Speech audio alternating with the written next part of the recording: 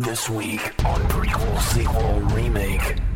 Let us hire an inexpensive stripper. He sailed out of L.A. Harbor one day drunk in a schooner and got lost in the Bermuda Triangle. Save that butter for me. It's the best part. Gross. Don't miss Prequel, Sequel, Remake. Some movies shouldn't exist. Let's pretend they do. I'm Peter Hunter. I'm Desmond Porch. Yeah, I'm Scott Hitch. And welcome to another installment of Prequel, Sequel, Remake, the movie and comedy podcast where we do what, Desmond? Oh, we take movies that have not been milked to death and given prequels, sequels, or remake, and we make fictional those. Yeah. Well put. And then, Scott, what are we prequel, sequel, remake-ing this week? Yes, this week we are doing Castaway. Castaway. Yeah, Castaway. The streak of us doing good movies continues. Yeah. And Castaway is a good movie. It is a good movie. It's very sad. Yeah. Very, It's bleak. very bleak. But it works in its favor. Oh, yeah. It's a very good film, and I think most people will agree. At the time, it was a big deal. We were younger, but I remember it being a big deal. Yeah, I remember seeing the Wilson footballs, volleyballs in the stores where it's just Yeah. the volleyball with the Absolutely. Wilson thing. But on its face. There's never been before or since a movie that's packed more emotion into a volleyball. You know what I mean? I would agree. Which is just like Absolutely. a long con, for, that's product placement. But let's not get ahead of blatantly ourselves. throughout the movie. Yeah. What's the brief synopsis of the film Castaway for those who are really going into this not having seen it? But sure. Yeah, so Castaway is about Chuck, I believe his last name is Noland. Okay, Noland, yes, Chuck Noland, who's played by As Tom in Hanks. See no land. Get it? Yeah. Yeah. Do you think that was one of those deliberate things? Yes. Or? Yes, that was most Really? definitely Okay, that wasn't- deliberate. Okay, now that I'm thinking Someone- about that. So anyway, Mr. C. Noland is a higher up at Federal Express. He goes to their individual fulfillment centers to increase their efficiency. Starts with this really weird scene in Russia where he does that. And he is flying over the South Pacific to do one of these things, and his plane crashes, and everyone on the flight dies except for him, and he's marooned on an island all by himself with basically nothing. And that's the movie. And it's him surviving. Yes. This was kind of, precursor to, there's the Survivor show that was coming out, but there's also the string of survivalist shows with Yeah. Bear Bear Grylls Grylls. and stuff like that. Yeah. And there's also Lost that came out, Yeah. a bit after that. So this movie kind of dovetails nicely into all of those themes. Which is so And- funny. and- When Last came out, I remember people saying one of two things. What, Castaway? Or two, like Survivor? And even when I had heard of Lost, it was like, is this a reality show? Bunch of regular people on an island have to survive? And, It's Land of the Lost. Land of the Lost, yeah. And before this movie, I mean, the survival on a desert island genre was delegated to shit like Gilligan's Island. And, before or since, they really haven't done No. much. At least they did it. Thankfully, they did a really good job on Castaway. So it's like, yeah, okay, we've seen that movie. There's nothing that I felt like was lacking in Castaway except for finding out what's in that last box. For those who don't know, throughout the movie, maybe you should watch it. I don't know. Before watching, Just listening don't. to the podcast. But It's a shit anyway, movie. you find a series of packages on the beach that wash up on the beach, and to keep his sanity and his lifeline to his former self, he doesn't open the last package. Which, I mean, I get it, but it's like, Oh, I would have. I would have. come on, A year in, I would have done it. He's on the island for 4 years. Yeah. He's got no entertainment, no nothing. He's got a volleyball named Wilson. It could have stained been- with his blood. It could have been any number of things. Of course, it was, probably waterproof matches or his cell phone. Yeah, or, That's the dramatic movie thing, and they say, who is it? Either Zemeckis or Tom Hanks says that it was a satellite phone. F*** you. Yeah. That's such a retroactive it was the thing that could get him off here the whole time. It never was. It was just a mystery box whatever. type thing. I mean, It's just rock. It actually has a pretty beautiful piece of character development. and symbolism for the movie. And maybe I'm just an asshole for wanting to know what was in it. But come on, the lady was right there. You have to just like go couldn't over go back? to her house. Yeah, and be you couldn't go back? Just out of curiosity, what was in that package? Just because I was just on here's the island for here's, years. Yeah, here's the and- Time magazine piece about me. you might have remembered. I me. didn't open your package that whole fucking time. You're welcome. We're going straight to the ending. I guess we really. Well, Let's, because there's really not a lot of meat to discuss in the middle, because the middle is just him struggling to survive. There's a lot of him getting cut, and then you're thinking he's going to die Getting from the cut. Up. Yeah. and doing some amateur dental surgery to himself with God. an ice skate and a rock. It was not good. I'm not going to tell you straight up. It's a bad way to go about pulling a tooth out. Yeah. You He uses a skate. Yeah. You literally skate use and a rock. a blade, and you put the blade in your mouth. Bad move. Yeah, and it's you not hit it with good. a rock, and I get it. It looks great for the movie. Again, He just passes out. but yeah, and he goes. He wakes up a gangrenous, gaping gum wound. Yeah, I'm just saying, there's better ways to go about it. Yeah. Absolutely. I agree wholeheartedly.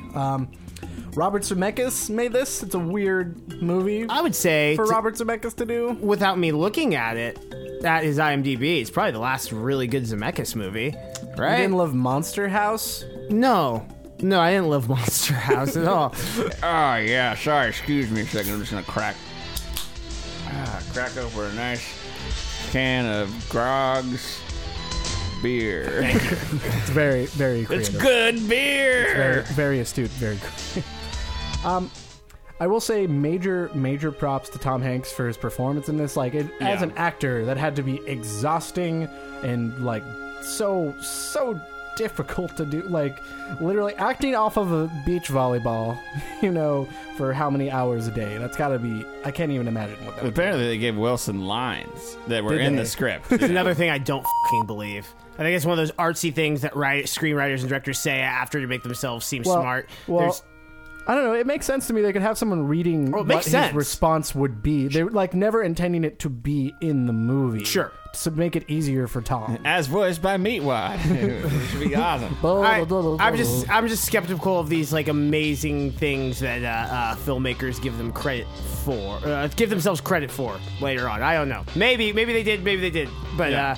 I don't know. If we could take a look at that script, Zemeckis. fork it over. Let's have a fully love- transparent. You love Robert Zemeckis. You I do. adore He's done- Back to the he's Future. done- he did Roger Rabbit. That's one of my Yeah, favorite and movies Roger ever. Rabbit. He's yeah, a great director. Yeah, he really is. He would bow down if he asked you to bow down before him. You would do it gladly. Yeah, bow down. That's the line that's drawn. Anyway, Hey, I just met you and all. You're a fan. Would you bow down to me real quick? Just a quick bow. yeah. I'm not asking for a lot here. Just a quick bow. Do you remember Who Framed Roger Rabbit? I just made your childhood back. Oh, I remember. That is good. We can make another. I guess since I was the director, you could say I framed Roger Rabbit with the camera. You kids get that right with your iPhones and your Snapchat. Oh my God. Yeah. Funny enough, Robert Zemeckis is just, he's one of those guys that's just like went crazy with technology. for I the can make Polar movies all Express CGI. stuff, I don't have to yeah. hire actors, really. I mean, All aboard! Polar Express is awful. It's not good. It's not good. Like isn't not like good. Eddie Deason in it? You know who I'm talking about? The fucking nerdy guy from like. I could be honest. Let's move on. Did You're not right. watch it. Eddie Deason is in that movie. And is Eddie Deason Sheen He's on the Jimmy know-it-all Neutron? from War Games, and Yeah. he's in Grease as Eugene. I don't know if he's in Jimmy Neutron. Okay, great. Yeah, okay. Yeah. He guys sounds like this, and Oh, he's Mandark in Dexter's he's Lab. Mandark, not Sheen. Yes, that's the big one. Oh man, I love Mandark. Well, I mean, as a character. Yeah, Eddie Deason is a fucking child. Keep on thinking you're gonna say like Eddie Deeds, and I'm like, what? Like Eddie that was a McDowell. good deeds for For Eddie Eddie McDowell. Yeah, roll the clip. I'm Eddie McDowell. I'm a dog. They turned me into a dog. Turned me into a dog. They treat me like a dog. Better get started on them good deeds. How about another 100 good deeds, Eddie? It's like, oh. Oh, yeah, that man's a sociopath. You know, so I'm sorry to sidetrack on Eddie McDowd. Yeah. 100 good deeds for Eddie McDowd. You're basically saying we'll have minimum 100 episodes of the show. When like 97 deeds into the thing, the guy's retracting deeds, and you're back to 99, Eddie. What are you doing? What are you doing? You're counting on so many episodes if you have any intention of finishing this premise. Or maybe you didn't. Maybe you didn't give a fuck if Eddie McDowd turned back into a fucking 17-year-old. A 17-year-old Seth Green. To be fair, he would never turn into Seth Green. Only Seth Green's stand-in. Seth Green did not. I don't believe he stepped foot on set. He jumped don't ship believe so after either. episode or season 1, and if I'm mistaken, when you do see human Eddie, it's not Seth Green. It's just one of those. Yo, here's a dog, and we're just gonna throw a voiceover over it, and there we go. That's the dog acting, and you get the right dog, you just pay him in food. And it's just it's like, come on, kid, throw me a bone. Exactly. Anyway, Yeah, you were right. Eddie McDowd was voiced by Jason Hervey. season 2 on. Yeah. So I seem smart now, Who's don't I? Oh my God, he was in Monster Squad. He was in the Wonder Years. He's Wayne Arnold in the Wonder Years. Wayne. He's Turn the me into a stupid dog. kid that Pee-wee that stole Pee-wee's bike in Pee-wee's Big Oh, Adventure. Francis! Yeah. So that guy sucks. It's my birthday, Pee-wee, and I want your bicycle. Yeah. My dad could have... Great movie. Yeah. Great movie. Castaway. Castaway. Castaway. Right. Back on that. So we got to talking about Wilson, I think. And, Yeah, we did. for those who don't know, did you explain it? Yeah, the volleyball with the blood print. Hand Yeah, face. he makes friends with Wilson. Yeah, And we talked about that. it's okay.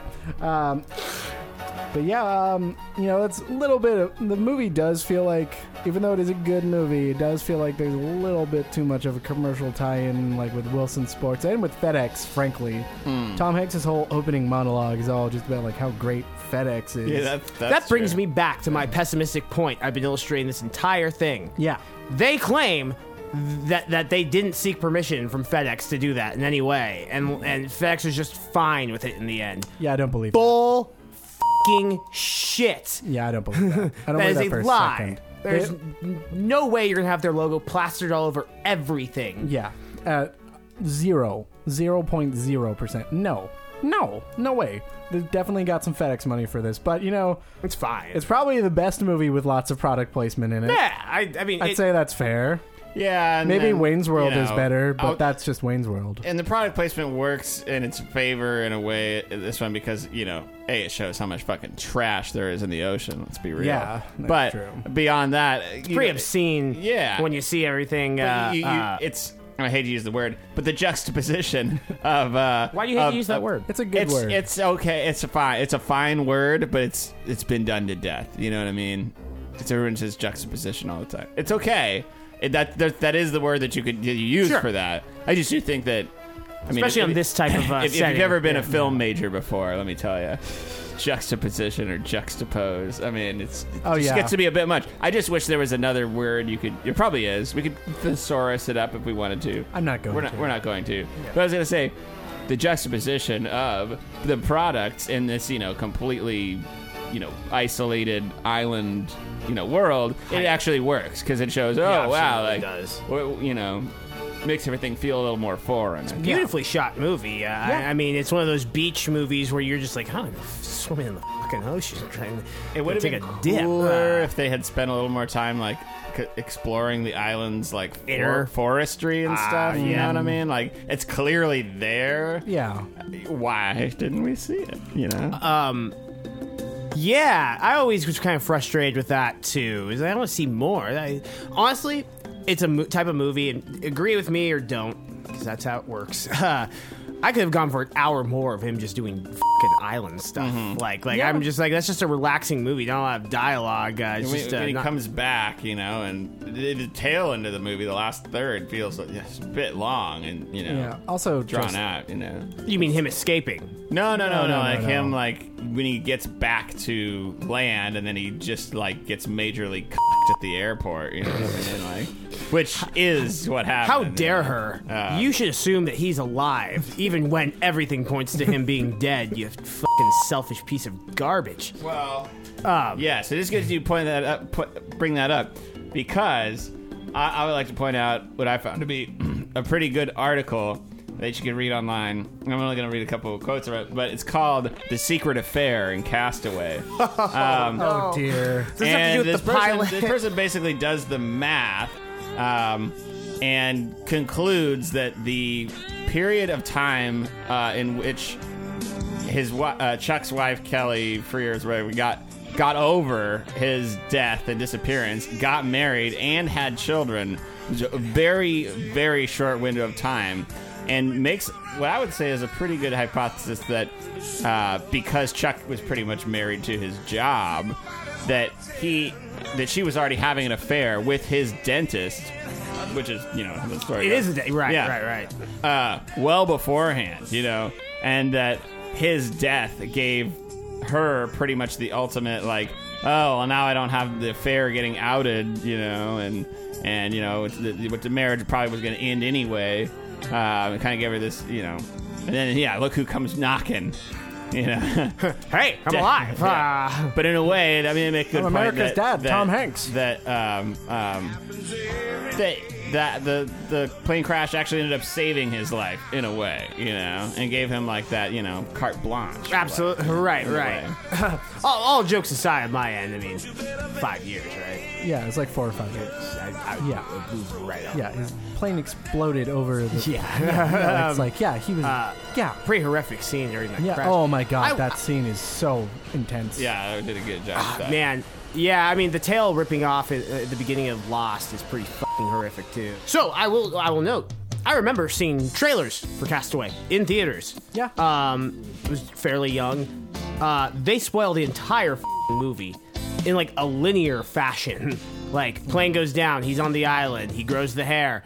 They show him getting off the fucking island in the trailer. Oh. And I checked on IMDb, going through the little trivia thing. That was like a huge outcry people had with this movie, that they just spoiled the entire thing. Like, I remember them showing him going over the wave on the raft. It's like, well, he gets off, and it didn't hamper my enjoyment, but it was just like, maybe beginning of that type of trend of we're going to show... Wait, those fucking trailers. They were just, the theatrical trailers were just like, let's show you the entire movie. And it's like, well, first of all, it looks like a shit movie, so I probably wasn't going to see it.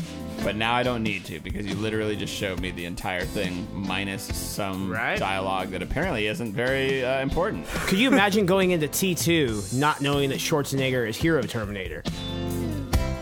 Just assuming he's the bad Terminator. No. I mean, there's obviously trailers of him with the kid. No, there's no way they didn't have a trailer with John on the motorcycle and the Terminator. But I'm just saying, if you look at the movie, you assume the fucking mild-mannered, skinny white guy, T-1000, is probably the hero and Schwarzenegger's the bad dude. And that's pretty cool. That'd be a cool twist. But, no one gets that. And the two of those first Terminator movies are badass. They are fucking great. They do that role reversal, and they do it really well. Yeah, it's awesome. But in a way that actually justifies itself, and Their it's just kind of a existence. weird hackneyed, role reversal. Yeah, there's all this dwelling people do with trilogies of movies, and where it's just like, man, look at it's possible to do a good 1 and 2 and then move on, some of the best things are just like maybe 2 in the series. Yeah, when you get hooked on the idea that it's gonna be a trilogy, then this middle movie just turns into be like this wash of a setup for the third movie, and then the third movie's just all about some showdown. It's like,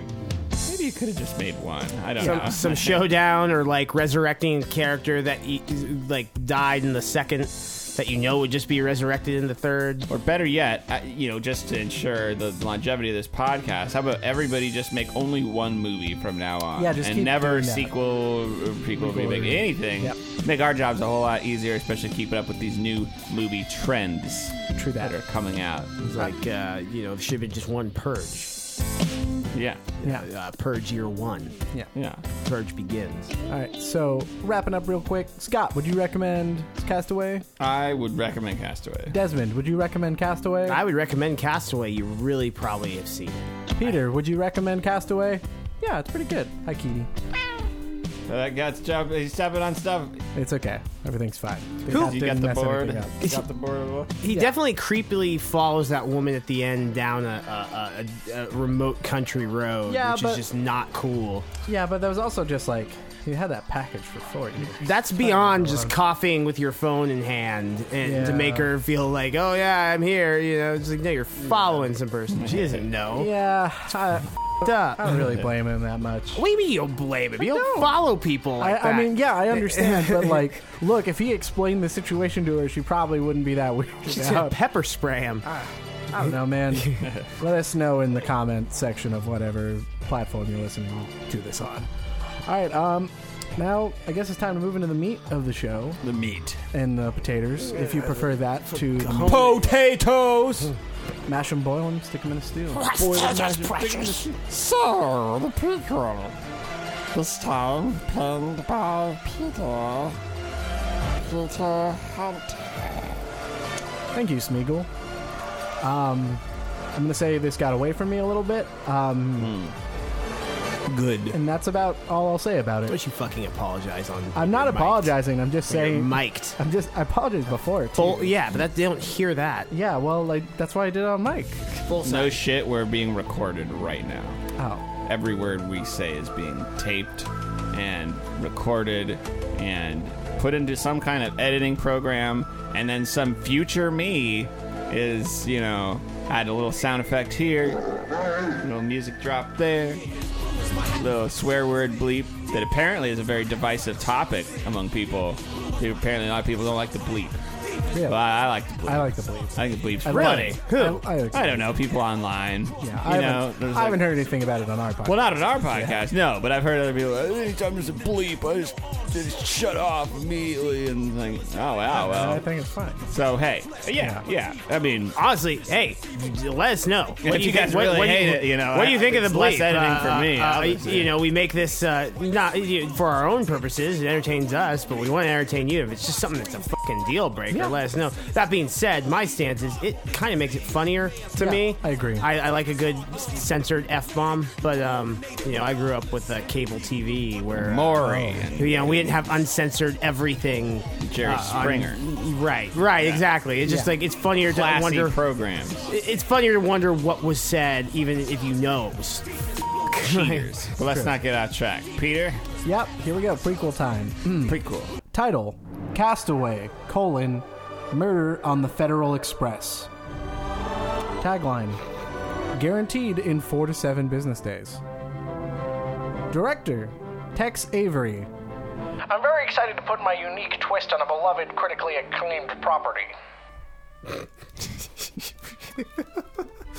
Animator? Or... Yeah. There's another Tex Avery? I guess not. No. Yeah, okay. Synopsis. Morning, Memphis, Tennessee.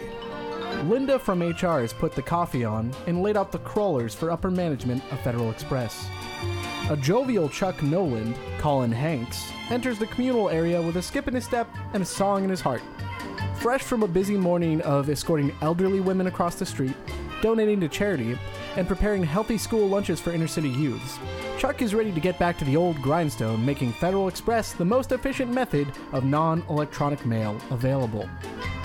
Before heading to his desk, as he does every morning, Chuck grabs his favorite donut, old-fashioned, unfrosted, and peeks his head into his superior's office. Inside are seated Managing Supervisor Timms, as portrayed by Grandpa, and Supervising Manager Gruff, also portrayed by Grandpa. Hey fellas, how's the Joe? Timms and Gruff look dimly into their cups of coffee with no response. Just wanted to let you guys know that I was able to get that Phoenix to Nashville line 20% more efficient by clearing up one of the choke points in the Midwest. Now we'll be able to guarantee overnight to the South. Well, that's swell, Chuck. Said the Gruff, Yeah, really good stuff, Chuck. said the Timms. Oh, thanks. We do it all for the love of FedEx, am I right? All right, I'm gonna munch on this donut and get back to the old 9 to 5. Chuck laughs all the way back to his cubicle. Timms grabs his styrofoam cup of coffee and crushes it in his fist, I hate him so. said the Timms. I hate him more, said the Gruff. Listen, Timms. Oh, I'm listening, Gruff. We know that the district manager position is going to open the next few months, and both you and I know that we don't stand a snowball's chance in August against Chuck for the job. Lousy no good Chuck. Now the question is, what are we going to do about it? We're going to do what we've always done, Gruff. What's that, Timms? Cheat. Cut to midday. Timms is standing in the middle of the break room minding his own business. Chuck, whom had just sorted out diverting 2% of company wasteful spending to a charity which gives therapy kittens to orphan chimpanzees, waltzes in, with a real hankering for some probiotic-rich yogurt. Oh, hiya, boss. What you doing in here? Oh, nothing really. Just standing on this painted X with an industrial-strength Acme magnet. Gee, why would you go ahead and do something like that? Orders from corporate. Say, would you mind holding this for a minute? I really need to go to the bathroom. Well, sure. Tim hands Chuck the industrial-strength magnet and slowly exits the room. Back in his office, Gruff holds a pair of scissors delicately over a rope. Timms barges in and gives him the signal. He cuts the rope. Back in the break room, a weighted lever drops and tips over a glass of milk, which fills a bowl of cereal, which a nearby cat knocks over in an attempt to eat it, which puts out a small but controlled fire, which fills a nearby counterweight, which then unhinges a box of knives that are drawn directly to the industrial magnet. A loud metallic clang can be heard throughout the office. Later that day, Timms and Gruff pop bottles of champagne, smoke stogies, and scratch off lottery tickets in celebration of the senseless murder of a decent human being who is clearly more qualified and deserving than them. Ah, yes. Arranging elaborate murders is so much easier than putting in an earnest effort into our own careers. Well put, my good Gruff. Now get on the rotary phone. Let us hire an inexpensive stripper. Huzzah! The two cackle ludicrously. It's got to be an inexpensive one. Well, yeah. It's not all for you. Yeah, exactly. Your bachelor party, but, you know, it's everyone's party. You know, you don't think it's got to be all about you, you know. If you get an inexpensive stripper, it's just more likely to, I don't know, man, like, do stuff, you know. Suddenly, there's a knock at the door. To their abject horror, it's Chuck, completely unscathed and chipper as always. Hello. Hey, bossos. Thanks for getting me all that cutlery earlier. While I was hurtling directly toward that industrial-sized magnet, I noticed an inscription on the back of each of them. Turns out, the set belonged to a family who thought it was lost over 50 years ago. Naturally, I'm overnighting to them using the new Midwest pipeline I opened up. Couldn't be nicer folks. They said they're gonna name their next child after me. Chuck scampers away. Gruff and Timms are both gruff and, upset? I don't know. Damn it, Gruff. The plan was foolproof. What else can we do? Look, Timms, I might admit we perhaps got too fancy that time. Perhaps it's time we did things a little simpler. The next day, Linda arrives early to the office as she always does, but to her dismay, the donuts have already been laid out. Gruff and Timms wave her along, ensuring she doesn't disturb their carefully arranged confectionaries. As if on cue, Chuck comes strolling in after a rigorous morning of donating blood and organs. He steps up to the procession of donuts and Gruff hands him an unfrosted old-fashioned, just like usual. As Chuck raises the donut to his face, a lit fuse reveals itself. Oh, golly, that painting is just a little uneven. Chuck drops his donut to the floor and goes to adjust a watercolor of some kittens playing with yarn. In a panic, Gruff and Timms pass the explosive donut back and forth, until finally dropping the donut into a nearby yet oddly placed laundry chute. Oh, dang, where'd my donut go? Chuck asks, unaware of how close he came to a donut-related death. Gruff hands him another unfrosted old-fashioned, and Chuck runs off to his desk to get back to work. Plain cake. Come on. Yeah, that's why I picked the most boring donut. I like the old-fashioned. Hello? Plain. All aboard. Unfrosted, plain old-fashioned. I'll with the crumb cake, though. Well, yeah, crumb That's cake. completely delicious. Yeah, and that's covered in like cinnamon and sugar. Yeah. Yeah, it is. Hell yeah. It's Johnny Legs once You know, said. it's fucking sugar. Good. It tastes like fucking sugar. Weeks pass. Gruff and Timms have all but given up their hopes of cutting down a Hanks in the prime of life in order to get a 10% pay raise like Max. names. Tim's. Gruff and Tim's. Jame. Yeah, no, exactly. Agent 770 J.M. Bond. It's just not fair. Said the Gruff. It's utterly unconscionable. Said the Tims. Gruff slams his face against his desk and slobbers a bit. But underneath a bit of drool, he notices a flight itinerary. Tims, it looks like Chuck is taking an overseas flight tonight. Interesting. Where to? Over the South Pacific. They're flying over the middle of nowhere. Small crew, only 3 or 4 aside from him. Gruff, I don't know. Are we really willing to destroy the lives of dozens of completely innocent human beings in order to advance our careers in, the literal slightest fashion? Gruff pulls out a Desert Eagle and quickly executes Tims by gunshot. Sorry, Tims, but you wasn't focused. Yeah, I know that line. I know which song that line is from. I know that! I've heard of that! In a haste, Gruff wraps the industrial-strength magnet from earlier in the FedEx overnight container. He affixes a timer to have the magnet pulse in approximately 9 hours. Gruff loads the package into the back of his H2 Hummer because, of course, he drives one of those. After running several stop signs and sideswiping a tricycle, Gruff makes it to the airport just in time. He sees Chuck saying goodbye to his fiancée in the airport driveway and vomits slightly since his body is unable to process joy. He flags down Chuck on his way to the plane. Hey, Chuck. I got one more for you. Oh, thanks, Gruff. Wouldn't leave any important package behind. That's the FedEx way. Oh, this is a very important package.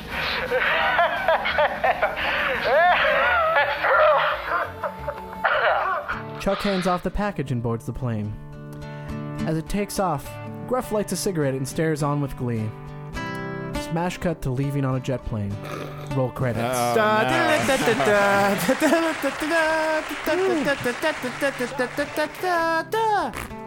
Well, that's all, folks. Yeah. That's great. Yeah. I had in my mind that you were gonna do the FedEx story. I was like, Peter's gonna comb through like the wiki on FedEx's, Oh, man, so forming, and he's just gonna fucking write it out into a narrative. You didn't. No, I thought about that, but it was so boring. Yeah. Those kind of ideas when you're like, I'm gonna get real in depth with this. Like, that's not very entertaining. Yeah, which just goes to show us we're talking shit on a bunch of movies, but it's not fun to write these movies. Yeah, it's a lot of hard It's work. a lot of hard work. It Yeah. doesn't take a couple afternoons.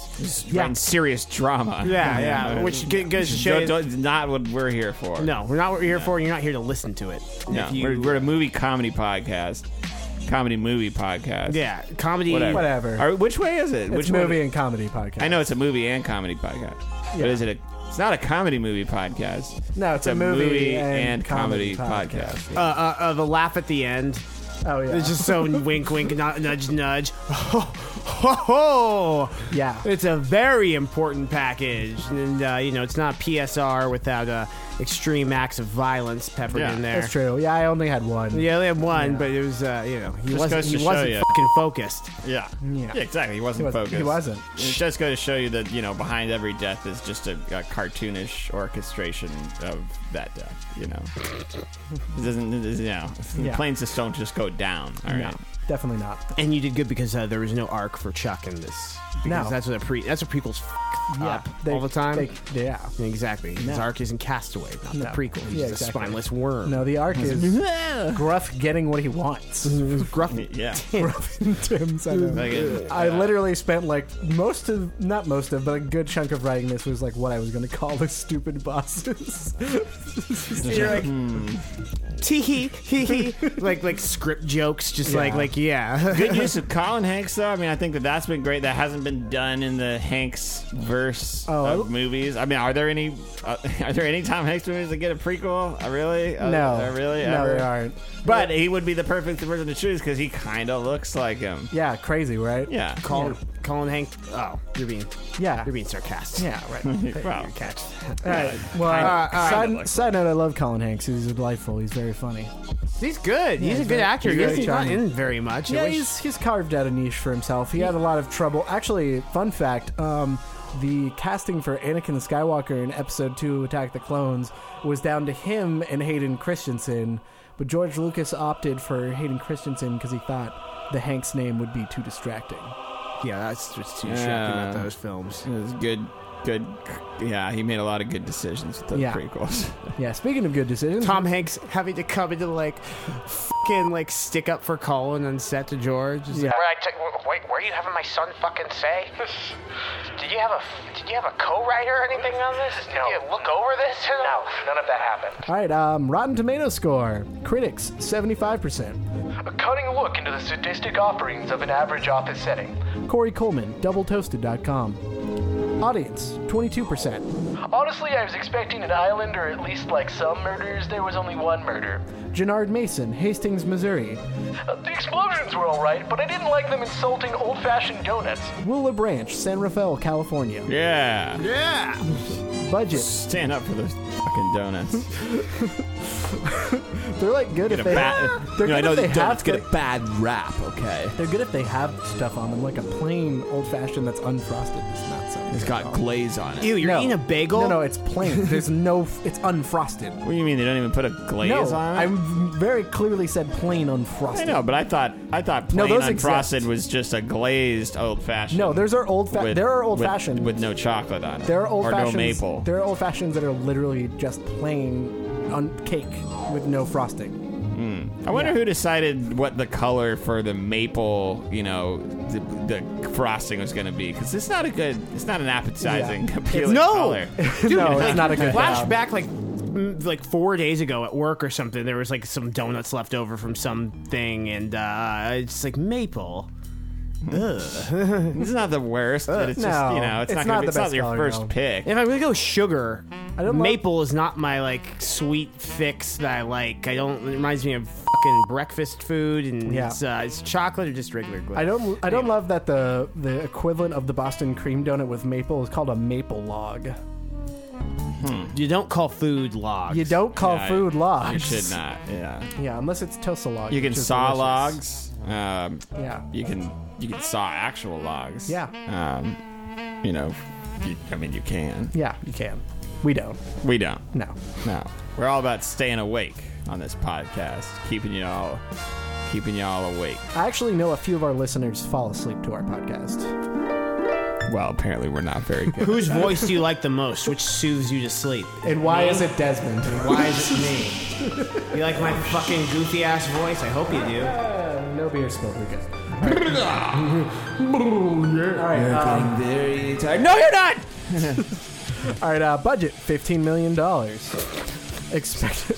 This didn't cost it. It was shot in one. Yeah, It's shot in one office building. Oh, sound stages. It's just it's like a Ready Player One situation where I'm sorry. Who did you say directed? Tex Avery. Texas. Oh yeah. Well, yeah. There you go. Yeah, it's like the post Ready Player One situation. Someone's doing it in their off hours of another bigger movie. All right. Budget $15 million. Expected gross profit $105 million. Actual gross profit $25 million. Honestly, Castaway bummed everyone out real bad, and the lack of America's sweetheart, Wilson the volleyball, was starkly missing. And that's it. All right, Nice. Peter. Yeah. Excellent job, bud. As always, you kicked it. You brought us out the gate at high speeds. Look at the speed it's Spain. Bang. Yeah. I have no soul. All right, the prequel's done, so it's time to move on to the sequel, which is presented by our Desmond. Title: Wilson Quest. Tagline: Friend, lover, volleyball. Oh. Director: Wilson. Oh my god, I'm so on board already. Synopsis: Transylvania, 1691.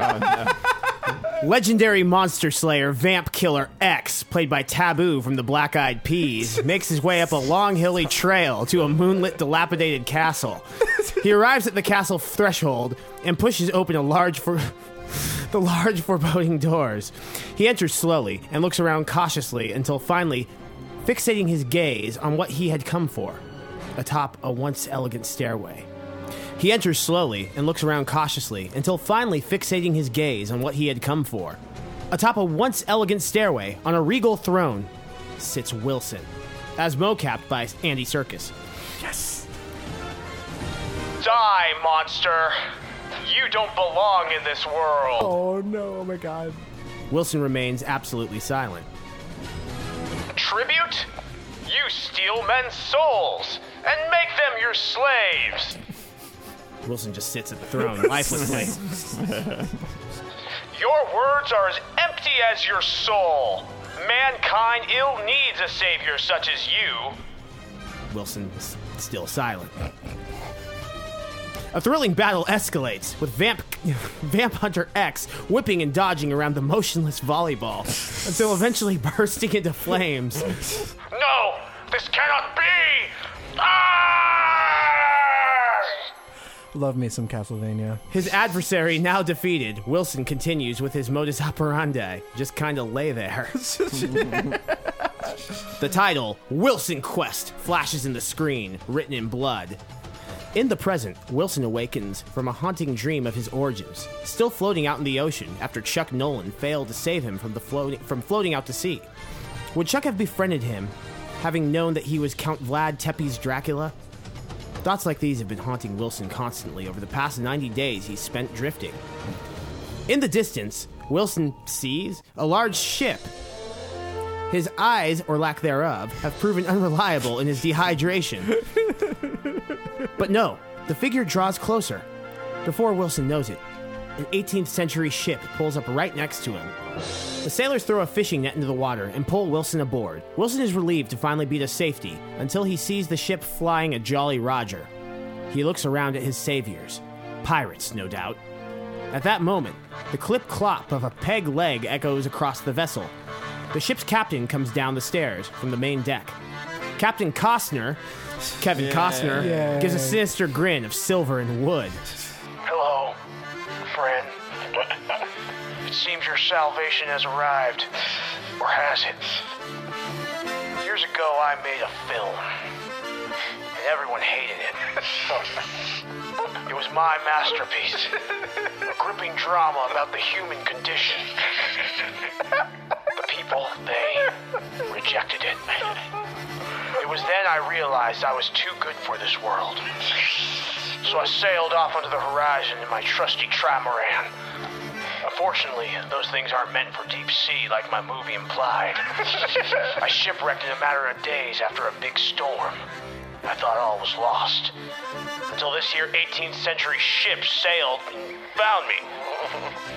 I staged a mutiny and became captain. Who's the true mariner now? So my question for you is, do you like Waterworld? Obviously, there's no response. Oh, smart guy, huh? You kiss your mother with that mouth? Wrong answer. Take him to the brig, boys. Wilson is escorted below deck to the brig and chained to a wall. Another prisoner leans over to speak to Wilson. Ah, buddy, let me guess. You said you didn't like Waterworld. Yeah, he's pretty sensitive about that. He sailed out of L.A. Harbor one day drunk in a schooner and got lost in the Bermuda Triangle. Now he scoops up shipwreck survivors and makes them walk the plank if they don't like his dumbass movie. Anyway, what's your story? I get it. Everyone's got their demons. Well, sit tight. They're probably gonna execute us later. Wilson lays shackled. Gee, I wonder who that was played by. I don't know. Do we need to... I mean, no, you didn't have to no. say it at this point. I do get it. Wilson lays shackled, pondering his fate and greater purpose in life. Slowly, he begins to nod off into a dream. Wilson! Wilson! Says a loving female voice. Wilson opens his eyes, and I guess, gazes upon his beautiful wife, Mildred, played by Mila Jovovich. Oh. Hey, sleepyhead. It's almost noon. You promised Daniel you'd take him to the fair this afternoon with his prized pumpkin. Well, of course I fixed breakfast. Yogurt and fruit with a piece of toast. And coffee. Mildred brings a tray of food and sets it over Wilson.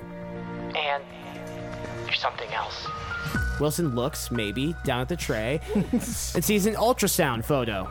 He presumably looks at Mildred lovingly. Of course it's real. It's a boy. I know.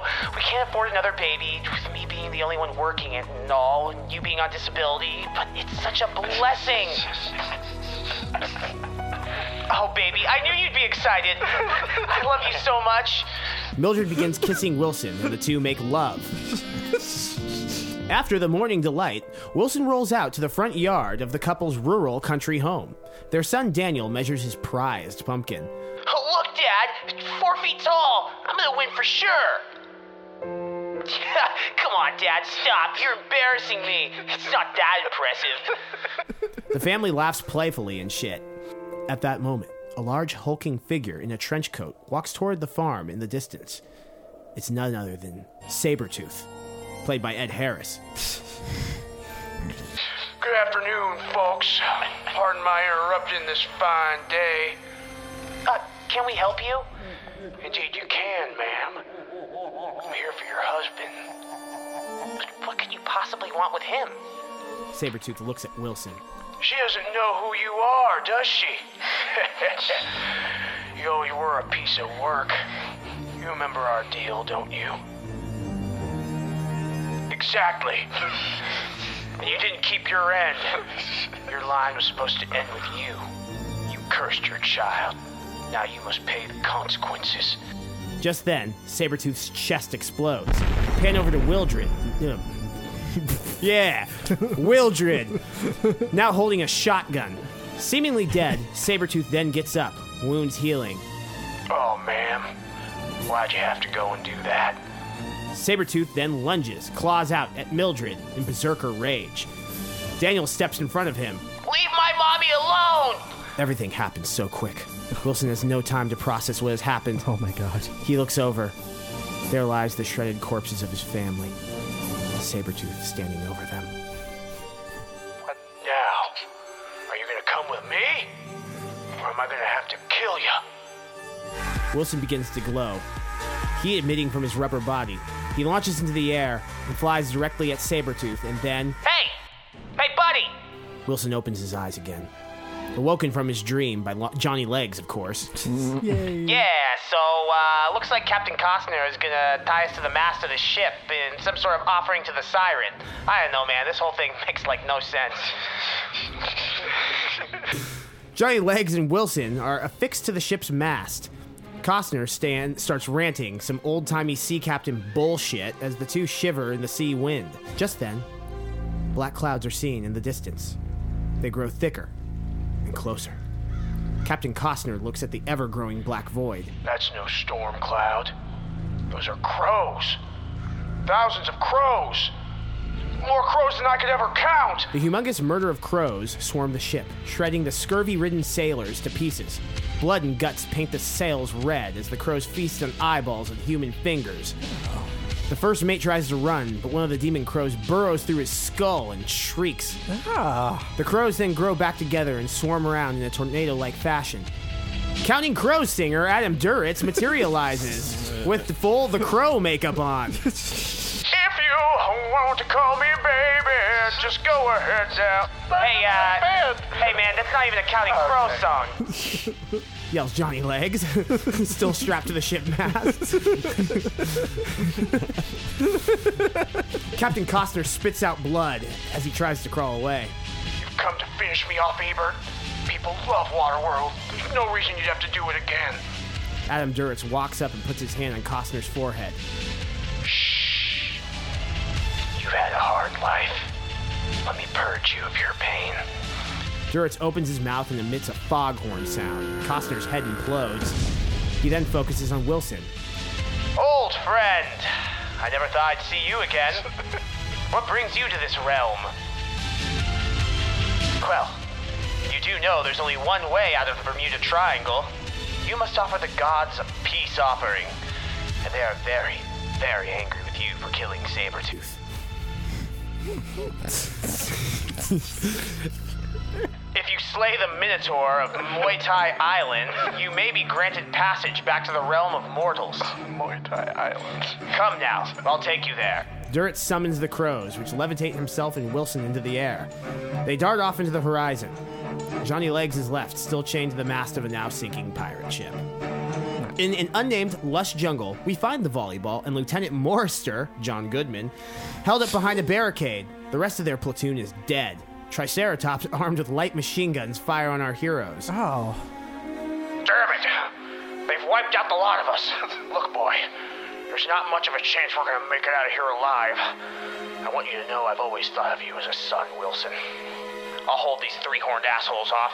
You retreat into the jungle and run. What's that? You'll lay down suppressive fire as I make a run to the extraction point? I always knew I could count on you, Wilson. All right, here goes nothing for the Banana Republic! Morrister then makes a run for the clearing, counting on Wilson's backup, but is shot immediately, several times in the chest. Wilson watches as his mentor dies, horrified as he takes his final breath.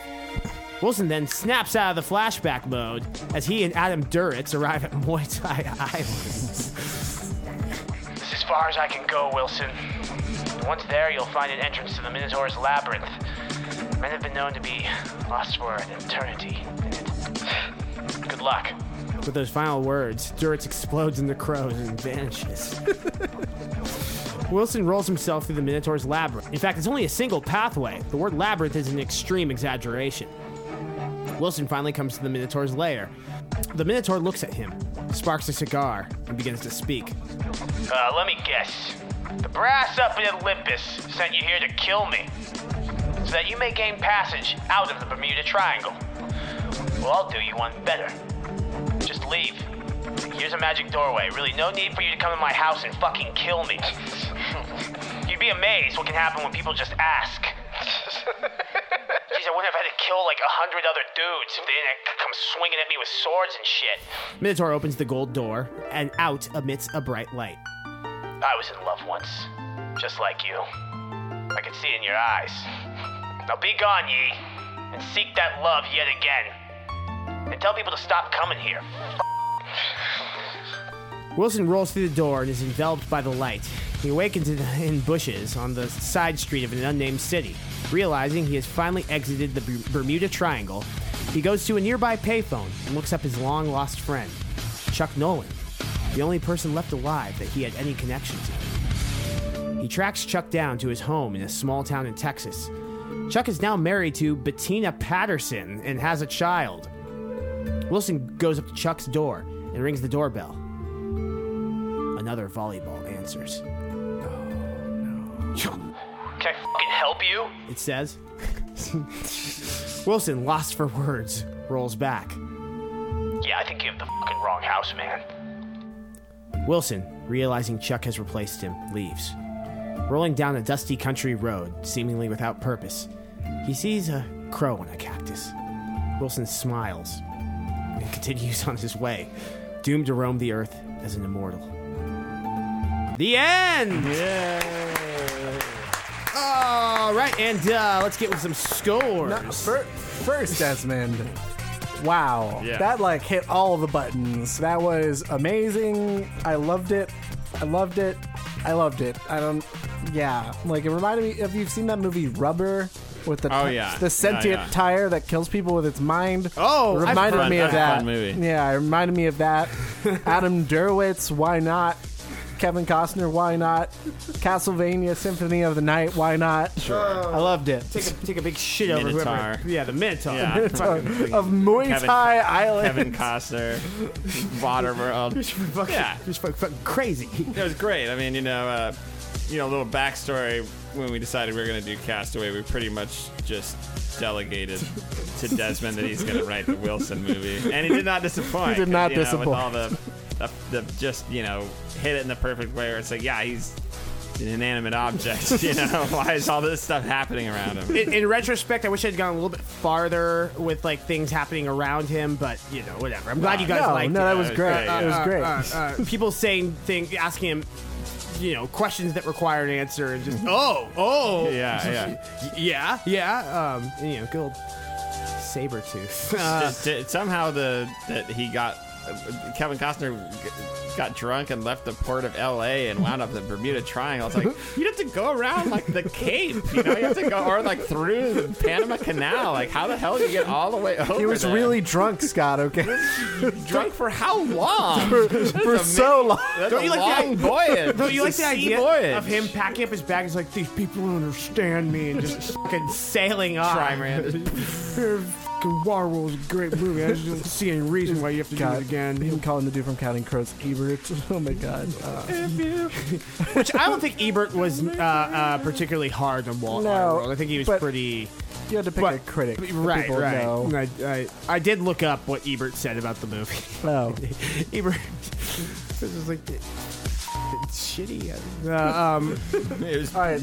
Yeah. What's the? Yeah, Rotten Tomatoes score? Audiences 78%. It's great. Probably better than Hackers. Jimmy John, Wisconsin. Critics 0%. Everyone involved should be ashamed. And there's like no second act. Reese Witherspoon, now a film critic. Budget $250,000. Expected gross profit $600,000. Actual gross profit $2. No one sees the film because the entire movie plays in lieu of a trailer, negating the need for anyone to pay to see this. Much like the original. Dang. oh yeah, Dang. Way to bring that full circle there. And there you go. Circle. Circle like a volleyball. Like a volleyball. Yeah. Yeah. Oh man. Well. That was great. Well. Glad you guys liked it. Yeah. Counting Crows is very important to me. Is it? Oh, really? Can you name 2 Counting Crows songs? I fucking can't. And I really wanted to choose a Counting Crows song, and I was like listening to them. I was like, I don't know any of these. I'm not gonna fucking remember the tune to this. Like, No. Counting Crows Yeah. suck. They have some okay songs. I don't know enough to stand in defense in either way on Fair. this Yeah, one, that song from Shrek. They did this song from Shrek 2. Yeah, and he's like a bunny, and he makes that nice breakfast for that girl. Yes, that does happen in the music video for "Accidentally in Love" by the Counting Crows. Bunny cucked. For the What? Unforgivable. What? I don't know. I'm at it. I don't have any context. for Anyone this. fucking listening right now who knows what's being talked about, you know what I said was true. yeah, 2 of our 100+ listeners. Yeah, I love you. All right, so we've been preed, we've been seed. Now let's get Queen. We gotta read. Oh wait, I was thinking Yeah, Quill. Yeah, Queen. Queen. Queen sounds like the first name of a southern someone or other in the 1800s. But the person queeding queed. Sounds Don't so say gross. queeding. Don't say queeding. I regretted it as soon as I said Yeah, I can it. feel Anyway, that. Scott's doing the remake. It's Scott's turn. Scott. All right, guys. So there's gonna be a couple of things a little different about this remake this time. Oh. Mainly because it's slightly collaborative. So before I start, I'm going to need Oh no. a noun. Oh, this is fun. All right. Ginger. All right, adjective. Sequin. That's Okay, that. All right. Sequined. sequence. Sweet sequin. Sequined. Yeah. Yeah. Okay, an animal, Sea cow. a verb, Running. adjective, Sticky. No, wait. Couldn't sequin just be? No. No. Sequin is not an adjective. Sequined is. a noun, That's what I sound like a fucking idiot. House. and an adjective. Let's go with cantankerous. Another adjective.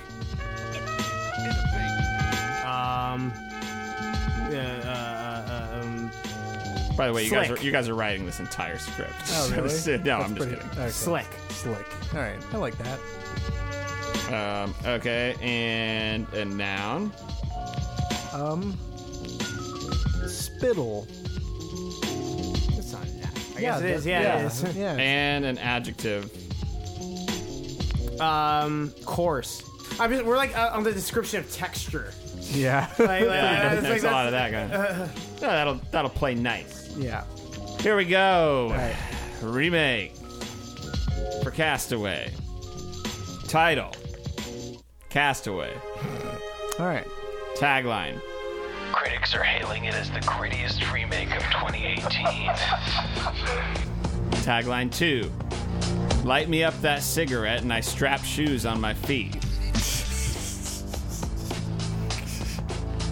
Damn you, Scott. Directed by David Ayer, who directed Suicide Squad. Ayer. Yeah. Whatever. He also did Training Day, which is much better. Yeah. Suicide Yeah. Squad. Training Day is badass. Produced by Bad Robot. Oh. Can't wait for this to tie into the Cloverfield universe. The Lost Universe, you f***ing asshole. The Lost Universe is in the Cloverfield universe. No, it's not. Yes, it is. It is. Anyway. Wikipedia this later, you jerk. Well, it's beyond that point. Let's just get into the script. Yeah. It's 2018 on the east coast of Florida. In the pale moonlight, the ember of a cigarette can be seen flaring in a darkened field. Chuck Noland, as played by Christian Bale, takes a drag off his cigarette, eyeing the other two men by the palate with silent disgust, when suddenly his phone rings. It's his ex-wife, Kelly Frears. He lets it go to voicemail, but she calls back. What do you want? I knew you were there, you son of a bitch. For your information, I'm very busy at the moment, so let's just make this quick. You haven't gotten your son anything for the holidays, have you? Just pick up some toy or something. Tell him it was from me. I'm not making it to Memphis this time of year. Some toy? For crying out loud, Chuck, he's a teenager. You have no idea what he likes. I don't know, Kelly. Get him a bike or a girlfriend, or better yet, just cut him a check. I know you've got plenty of mine laying around, so why don't you just give him one of those? You're a gritty piece of shit, Chuck. You need to be more involved with your child's life. Oh, great, Kelly. Pin it all on me. Maybe I'd be a bigger part of his life if he didn't run off and fuck my dentist! Lightning flashes off the coast. There's a storm a-brewing out there in them oceans. The moon is quickly being obscured by some offshore cloud banks. Chuck sees the flashing lights of a small airplane. Look, I gotta go. Chuck hangs up without another word. The plane lands and taxis across the desolate, swampy runway with no lights on. Somebody order a plane? Says the pilot Wilson from the plane window, as played by John Leguizamo. Yay. The Hawaiian shirt-wearing pilot exits the plane and walks over to Chuck while the other guys involved start loading the plane with a bunch of boxes or something. Bad sign. You look like shit, Wilson. Hey, same to you, Chucky. How's the wife? You still fucking your dentist? She's my ex-wife, Wilson, and he's my ex-dentist. Just like you're about to be my ex-pilot. I've been getting eaten alive by these fucking mosquitoes out here. What took you so long? I don't know if you realize this kind of thing, Chuck, but there's a big-ass storm coming in. It's definitely not flying weather. But we gotta, kind of make this drop, so I had to chart a new course.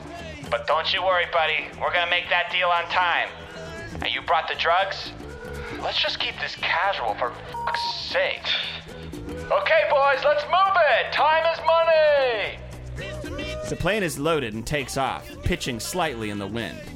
Chuck Nolan puts in his earbuds to listen to some awful current music for some reason and relax with his name-brand headphones in. Not long into his short nap, Chuck is awakened by turbulence. Wilson flips his head around. Hey, buddy, sorry, did I wake you? Well, listen, this hurricane is getting pretty big out there. Hurricane? So I just charted us a course to go around the outside edge, taking us just through the Bermuda Triangle. I don't foresee this having any further complications. Which, yeah. I know, right? I love when the things come back around like that. A lot of stuff about the Bermuda Triangle. Yeah. Actually, you want to know what it really is? It's underwater methane, underwater deposits of methane that basically the methane comes up and it throws off the whole balance of the air. And that causes lots of things in the ships to sink, planes to go down. It's actually a pretty reasonable explanation when you think about it. Yeah, absolutely. But anyway, that's beside the point. Is there a triangle? No, we're going to... I don't know. But we're going to go with the idea in this one that it's all strange and mystical and stuff. I love that. Yeah. I love that Yeah. idea. Yeah. Yeah. Yeah. Everybody loves that. Suddenly, the plane jolts violently and begins to lose altitude. One of the nameless crew members smacks his head on the cabin, like real bad. In his injured struggle, he smears his bloody hand on Wilson's face. Hey, watch it! I'm trying to fly here! Chuck Nolan looks out the cabin window to the wing just in time to see it rip off. The plane goes into a tailspin amid the storm. He straps into his seat to prepare for the crash landing, and real quick picks some song on his name brand phone to match the crash perfectly, but it hardly does. Probably something like What a Wonderful World, you know? Yeah, I don't know. Yeah. The plane metaphorically explodes into the surf, immediately flooding most of the cabin, which then rips in half. Through the flashes of lightning, we can see Chuck struggling in the surf. He sees one of the crew members splashing around and attempts to swim towards him. But then, a gigantic pelican, talking 20 feet high, dives into the ocean on top of the crew member. Next thing Chuck sees is the outline of his crew member struggling in the neck flap of this giant pelican as it gobbles him down. Chuck swims away as fast as he can and almost goes under when he is pulled up by the scruff of his neck by Wilson into a life raft. They float into the ocean into the night. Things are scary, and the boat eventually crashes onto some rocks. They get onto the island, and you get the picture. Yeah. The following morning, Chuck and Wilson awaken on the island. Chuck takes out his waterproof cell phone and attempts to hail a rideshare. His driver, Osmean, will arrive in 3 weeks. Scoffing, he declines the ride and accepts the $5 cancellation fee. Wilson is dancing in a loop from one foot to the other. Hey, Chuck, check it out. It's a dead body. I don't know why I'm so excited about this, but wowzers! Chuck and Wilson look at the dead guy in the beach surf. He's missing a foot and a hand. Hey, you recognize this guy, Chuck? No, he's not one of our crew. Yeah, if he ain't one of our crew, then where'd he come from? How the fuck should I know that, Wilson? Help me drag him inland. Let's see if he's got any fucking money. Unfortunately, they do not find any money. I see him like in the suit, like Bateman too, just like Bateman on an island with Johnny Legs. Yeah. Great movie. Yeah. Anyway, But they do find a couple of cans of ice-cold name-brand soda, which they crack open and cheer ceremoniously.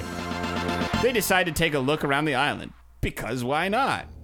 In the dense jungle, they make their haggard way, though, to be fair, they're in really good condition considering they were just in a plane crash. But boy, do they ever have dirty makeup on. Chuck attempts to light a cigarette, but his lighter is still wet. A giant fly the size of a watermelon starts buzzing around them. Something happens and they subdue the fly, whatever. They make it to the peak of the island to discover it is indeed a desert island. Chuck stops to take a selfie at the top. While angling his face for the proper lighting, he notices something in the forest. Cut to Chuck and Wilson coming upon a rundown shack in the jungle. Hello? But no answer. They creep inside to find a laboratory in shambles. Broken beakers and Bunsen burners and shit. Something violent took place here long ago. They find a neatly placed journal. It's missing some of the pages, but some of it is still legible. If anyone finds this journal, please send for help. My name is Professor Ron Daisy. I was contracted by the government agents to do research on this island. They pitched it as a philanthropic adventure. Due to my extensive background in biology, I thought it would be a wonderful opportunity to further my research and have a fun educational experience with my family. I was wrong. This island is not found on any map. Technically speaking, it does not exist. So everything about the research was kept secret. And while at times it was ethically challenging, the research we accomplished was truly groundbreaking.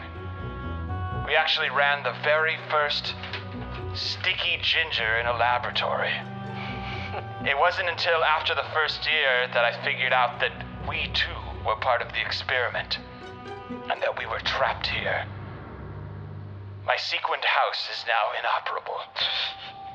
Terrifying, Slick sea cows broke into the laboratory and ransacked everything. Everything went downhill so fast, and now my only concern is for the safety of my family.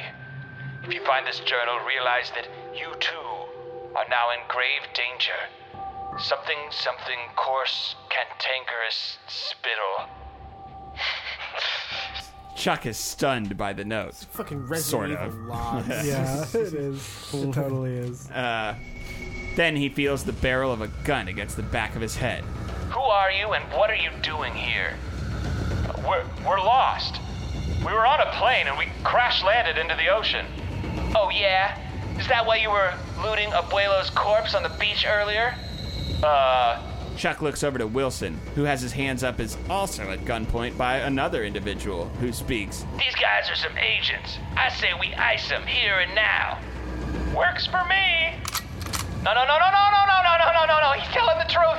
We were flying around the hurricane and then we crashed into the ocean. Fly around a hurricane? Come on, man. That's the dumbest thing I've ever heard. You know, in hindsight, it probably wasn't too great of an idea. And what? You were just out for a sightseeing flight? We're express delivery service. We had a plane full of packages. Please, just let us explain. After a tense moment, the guns are lowered. Chuck and Wilson are introduced to James, Donald Glover, Corey, Kel Mitchell, and Shayna, Vanessa Baden, child survivors of the failed island experiment that turned into adults via the process of time. They detail how, one by one, the island crew and their family were picked off by giant monsters or simply disappeared into the night. As far as they know, they are the only survivors. The crew then move operations to the fortified living quarters before dark. Chuck lies awake at night, unable to sleep. Strange noises are coming from the jungle outside. He decides to play solitaire on his phone for an hour and a half before finally falling asleep. Hour and a half? Yeah. Oh, kitty. The max I've maybe done that is, in class, and that's not, it's like, 55 minutes tops. Well, it's a very engaging game. Scott's fucking seal of approval. The following morning, Wilson is pissing into the surf that is immediately splashing him on the legs when he spies one of their packages from the plane washing up on the shore. He takes a knife to it and gets a nice bump off the blade tip. It's still good. He finds a few more packages. Boy, howdy. Then he sees Chuck and the others walking down the beach and decides to stow the drugs behind a rock. Chuck sees Wilson trying to act inconspicuous and waves. Wilson waves back. Suddenly, the ground below Chuck and the survivors raises up off the ground. They are on the back of a giant crab. Don't you just hate when that happens? Oh, wait a sec. It's all becoming clear now. They slide off the side of the crab, which snatches up Corey in his claws. As he screams, Help! Help me! the others shoot at the crab point blank, which only enrages the crab. Using a length of rope, they tie one of the crab's legs and attempt to flip it on its back, but the rope slips from their hands. The crab starts to scuttle into the ocean. When it explodes, it completely explodes. James scratches his head. Yeah? I guess that works. Corey frees himself from the gooey crab mess. Gross. Chuck barks at him. Save that butter for me. It's the best part.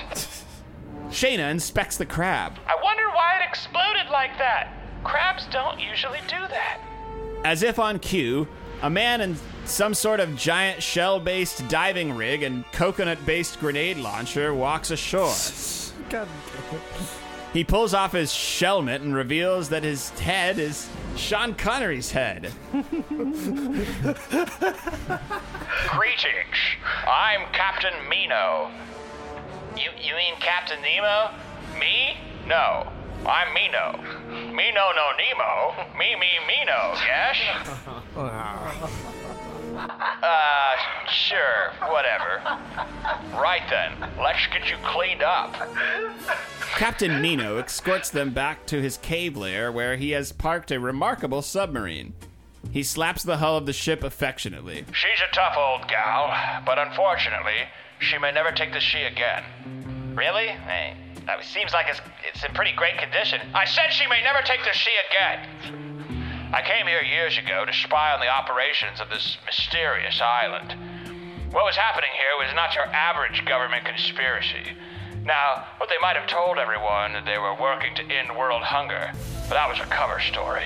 The reality was far more macabre and gritty. Incredibly amoral experiments in gigantism, human-animal hybrids, robot Carter Blakes, and even zombie mind control viruses. You know, the works. It turned my stomach. And so I decided to sabotage the entire experiment and end this atrocity for good. Unfortunately, in the process, my submarine took extensive damage to the hull and rendered me unable to leave. James speaks up. So let me get this straight. This entire time you've been here on the island, just spying on us and letting most of my family get eaten by monsters?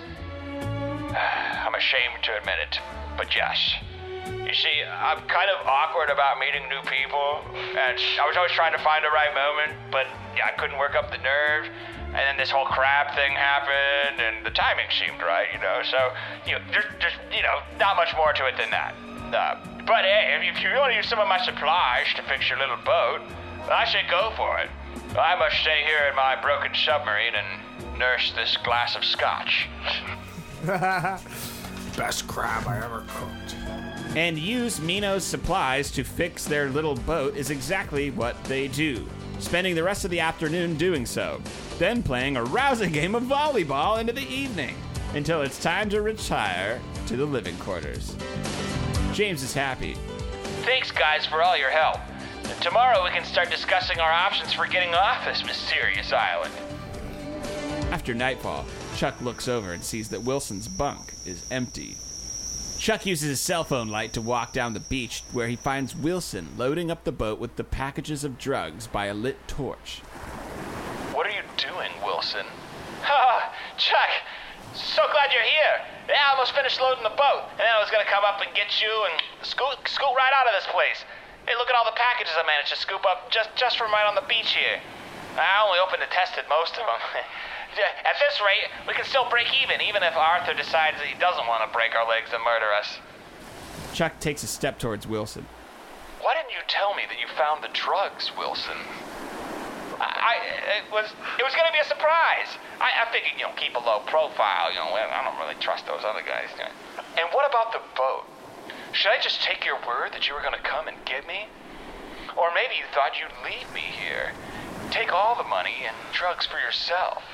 Come on, man. I would never do that to you. It's me. It's Wilson, your buddy. 1-2 finish like always, right, Chucky, man? James steps out of the shadows with a shotgun. Going somewhere? James, buddy, how are you? Cut the shit, Wilson. I can see what's going on here. I knew the moment I saw your eyes light up when Mino mentioned the boat. Well, this ends here. James pumps the shotgun. Wait, please. We can make a deal. A great and terrible noise rings out of the jungle, followed by the sound of crashing vegetation. Don't move. Suddenly, the branches part in a treetop, revealing a huge amphibious monster. Oh no! It's Binya! Giant mutant polywog Binya screeches as it scoops up James, who lets off a shot but only grazes the monster. James is quickly eaten. As the monster crashes around, it knocks with the torch over and sets fire to the jungle. Chuck and Wilson get in the boat and begin to speed out to sea as fast as they can. Binya screeches and lumbers after them, causing several sets of waves that nearly capsize the boat. Binya is now waist deep and trying to grab at the boat.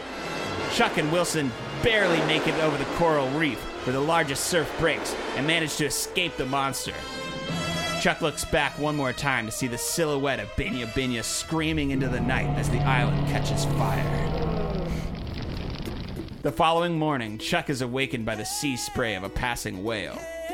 Wilson is already awake and cooking eggs somehow? Morning, buddy. How you want your eggs? Fried? Over easy? Scrambled? How about just raw and covered in salt water? That's what I'm having. I'm good, thanks.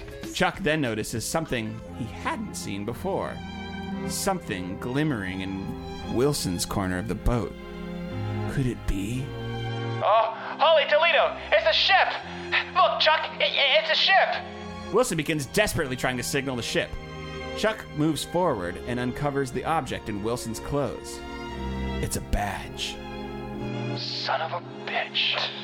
Hello, right over here. Yeah, come on and save us. And then what, Wilson? What's your plan when we get back on land? What? We make the deal, we get the money like always. Chuck grabs a paddle in one hand and shows Wilson the badge with the other. You mind explaining this to me? Okay. Okay, look. I know what it looks like, but I swear to you, it's no big deal. No big deal? That you're a cop? I ain't no cop. I'm a fed. We basically are drug dealers. Seriously, it's no big deal to us. Well, it's a big deal to me, Wilson. And besides, who's to say you survived the plane crash? Chuck smacks Wilson in the head with the paddle. The two have a drawn-out brawl in the boat that ends with Chuck bashing Wilson in the face repeatedly, then dumping his body overboard. Chuck shakes his head and tisks. Wilson. Sorry, not sorry. Oh, no. Chuck is then knocked on his ass when the boat is rocked by the whale. What the fuck are you doing? The whale hits the boat repeatedly until it begins to fill with water and sink. Chuck tries to grab onto something to float, but everything around him sinks or floats away. The whale breaches again and gives him the stink eye. You know, that kind of look that says, "Burn in hell, you piece of shit." With the whale, like up with its little eye out. Like, what's it called that when they do that? It's breaching. Breaching, yeah. Gives him the finger or whatever, and then it disappears beneath the waves. Chuck tries to wave to the passing ship, but it too is disappearing over the horizon. Chuck floats for hours, just trying to doggy paddle. He pulls out his cell phone to turn on some kind of emergency locator, but accidentally drops it. Eventually his arms give out due to exhaustion, and he begins to succumb to the sea below. The last thing he sees is a hot air balloon flying overhead, with Corey, Shanna, and Captain Mino flying off to dry land somewhere. The end!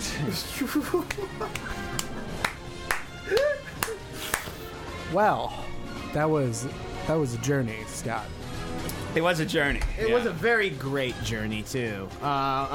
You took pretty much everything under the sun that had to do with people being washed on a fucking island. Yeah, and there and was everything. remnants. Yeah, and everything under the sea. About Under that the as sea, well. yeah. You did a great Patrick Bateman and Christian Bale. Great Christian. What are you doing? I had to sneak that one. Johnny Legs in his most thrilling role yet. The drug dealing aspect, no bullshit. I would if they did remake the movie, I would fucking see. That's kind of an that's interesting. cool. That's how you spin make on the it. whole packages of things gritty. Yeah, that's how you it's make a it gritty very remake. gritty. Yeah, it's a gritty remake. You yeah. started off with the Suicide Squad. We're gonna have the songs playing and all that. Yeah. Yeah. Good directors making good movies. By using, those songs that were popular in the 60s and 70s. Yeah. And then those just evoke a certain feeling, and people are like, wow, this is good. Yeah, exactly. Even Yeah. though you're born 30 fucking years after this song is popular. Yeah. The use of Mysterious Island, which for our listeners is a great fucking, I want to say Harryhausen movie, but I don't think it is. It is actually. Is it Harryhausen? He did Okay. he did the special effects, yeah. Great old. Which is the best part of that movie. obviously. Stop motion creature feature on a spoiler, Mysterious Island. Things happen. Check it out. Which is a cool old movie. Don't watch the Hallmark remake. Just watch Mysterious Island, Yes. the original. I do like that ours both managed to tie in the Bermuda Triangle. So Yeah, which is, it's very. But mine came from the research, so I was writing in a way where I didn't deliberately want, especially, any of us who grew up with it, to get how many references to Gullah Gullah Island there were, but there were a lot. And so I wanted the actual reveal to be at, the Binya Binya part. When you listen back to it again, you'll come to understand that there's... Were those all the names of the fucking cast? Oh of yeah! fucking Gullah Gullah? Oh yeah! If you go back and you watch some episodes of Gullah Gullah Island, you'll see a lot of familiar faces. Let's just say that. Well, I can say that I will be watching some Gullah Gullah Island later tonight. As we all should. As we all should. Binya Binya, the best Muppet? Tell us, listeners. He's not a Muppet. He's a fully grown man in a suit. He's a suit You know, man. that was very much a throwaway comment I made, but now that you point that out, Big Bird is a Muppet. Doesn't even qualify as a No, Muppet. Big Bird is a Muppet, and Big Bird is a man in a suit. You would consider a man in a suit a Muppet? Big even Bird though he's is not being puppeted? Big Bird is a man in a suit, and it is a Muppet. All right, but, he's getting lumped in with all of Sesame Snuffleupagus Street here. I think it's a law of averages. Does Carol Yeah. Spinney have his fucking hand up in Big Bird's head? Like, Probably. why is it me? Well, it's not going to Yeah. be just some man opening his mouth up. I fucking know that. You, but Yeah, but that's what I did want it to be like a kind of a subtle. It was subtle. thing, and not overtly stated until now, which is kind of it's fun to reveal. no, it's great to reveal. I was it. really didn't- worried that if I gave it away too early, that one of you guys was just going to get it. Oh, straight out. I didn't get was, it until I was Binya wondering Binya. what was, okay, very specific names, and they're all black. What's the? And that's. Yeah. I don't mean that. Yeah. Well, hey, Yeah, that's just yeah, Yeah, what it but I is. was just That's like, what's the show. correlation here? And Gullah Gullah Island, which is great show for black. So let's go over the stats. Woo! Budget $420 million. All right. Rotten Tomatoes score. Critics score 120%. All right. Great. Broke the aggregator.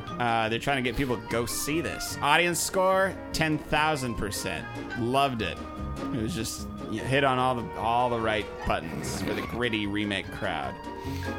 Expected gross profit $720 million. Actual gross profit $365,180 million Dolores. This just in. Cheez-Its are awesome. Wheat Thins are old. Old is an extreme. Tell him, Alan. They're awesome! Get that one in there because I wrote it. Critics say, go put your foot in your hand and just see this movie as fast as you can. Audience reviews. I thought it might be a more thoughtful movie than it was, but I guess in 2018 you just gotta take what you can get. Best remake ever! Wilson was better off as a volleyball, but the explosions were awesome. Christian Bale perfectly represented a gritty, violent man. What a stretch that must have been for him as an actor immersed in the Hollywood culture. Oh, good for you! I love that cell phones and selfie culture were a big part of this remake. Really. I really think that. Trivia. This movie spawned a unique online sexual subculture known as casties, who, while in a serious relationship, will deliberately strand themselves on islands for pleasure. The sick f***s. They also reshot the entire movie in a Welsh accent, only to revert it back to the original takes because, reasons. Yeah, why not? And Carlos Santana was originally slated to score the entire movie, but backed out due to budgetary concerns. What are you gonna do? When you tighten the belt, you miss out on him playing those riffs. Those And that's it. sweet riffs. That's it. That was fantastic. Well, I don't know about you guys, but I think this was a pretty good podcast. Yeah. Oh yeah, I think we finally did justice to Castaway. Yeah, this Oscar-nominated film finally Yeah. getting its due. Did it Yeah. not fucking win? They didn't win for anything. I don't. Wow. That's They got nominated for Nothing. a bunch. Yeah, didn't win for anything. for just being a fucking good ass movie. Like, It Yeah, just so- wasn't heartbreaking enough. yeah. It's true. The adversity was the island. Yeah, Yeah. man. Needed to be overcome. But yeah, if you liked what you heard, give us a rating or review on whatever podcast network you're listening Wait, to. Peter. If you liked what you heard, give us a rating or review on the podcast network you may be listening on, whether it be iTunes or Anchor or iTunes. Or any of like the 8 other ones we're on. Just Yeah. go to prequelsequelremake.com/subscribe. Click on the podcast network you're on. Subscribe, leave us a rating and review. Seriously, they matter so much. They have a lot of the good fortune we've had is thanks to how many ratings and reviews we've gotten so far. So thanks a bunch if you've done it already. If you haven't, why don't you like us? And for the people who've listened to our best of episode, you now know that if you leave us a cool little audio clip or a question or something on Anchor Yeah. that we're listening. We want to hear you. We want to know what you like about the show. If there's things that bother you, maybe we'll address it. But just get involved with your local prequel, sequel, remake online. We cherish your input, and we want to have more of it, all the more of it that you have to give. And tell your friends. Tell every single one of your friends and sit them down. And you put them in one of those electric chairs, but you don't electrify them. You just make them listen to the podcast, and then they'll be like, I liked it. That was pretty good. And then yeah. So that I would say do that. And also, I just want to. I hate to end it on such a sad note, but I do want to express my condolences for Sykes, who passed. Sykes was the blowfish character from Shark Tale, as depicted by Martin Scorsese. Yeah. Sykes is sadly no longer with us, but if you go to our YouTube page, which is youtube.com/inlivingterror, where there's lots of other funny videos, you can subscribe, and we do other stuff. This is funny. This is the latest video. This is not supposed to be funny. This is a very heartfelt, nothing funny about it. Deep, look at Sykes and all that he offered to the world, and the amount of money that Will Smith's character owed him. It was substantial. It's really great to just get in the studio and record this to just choke, get through the tears. Because it's been rough on all of us. It has been. Sykes meant a lot to all of us, especially Desmond. Especially me. And I don't want to go into it. Maybe I'll open up in the future. But, the least you can do is go pay your respects to our dearly departed Sykes. And we're going to go out with just an audio snippet of that video. Here you go.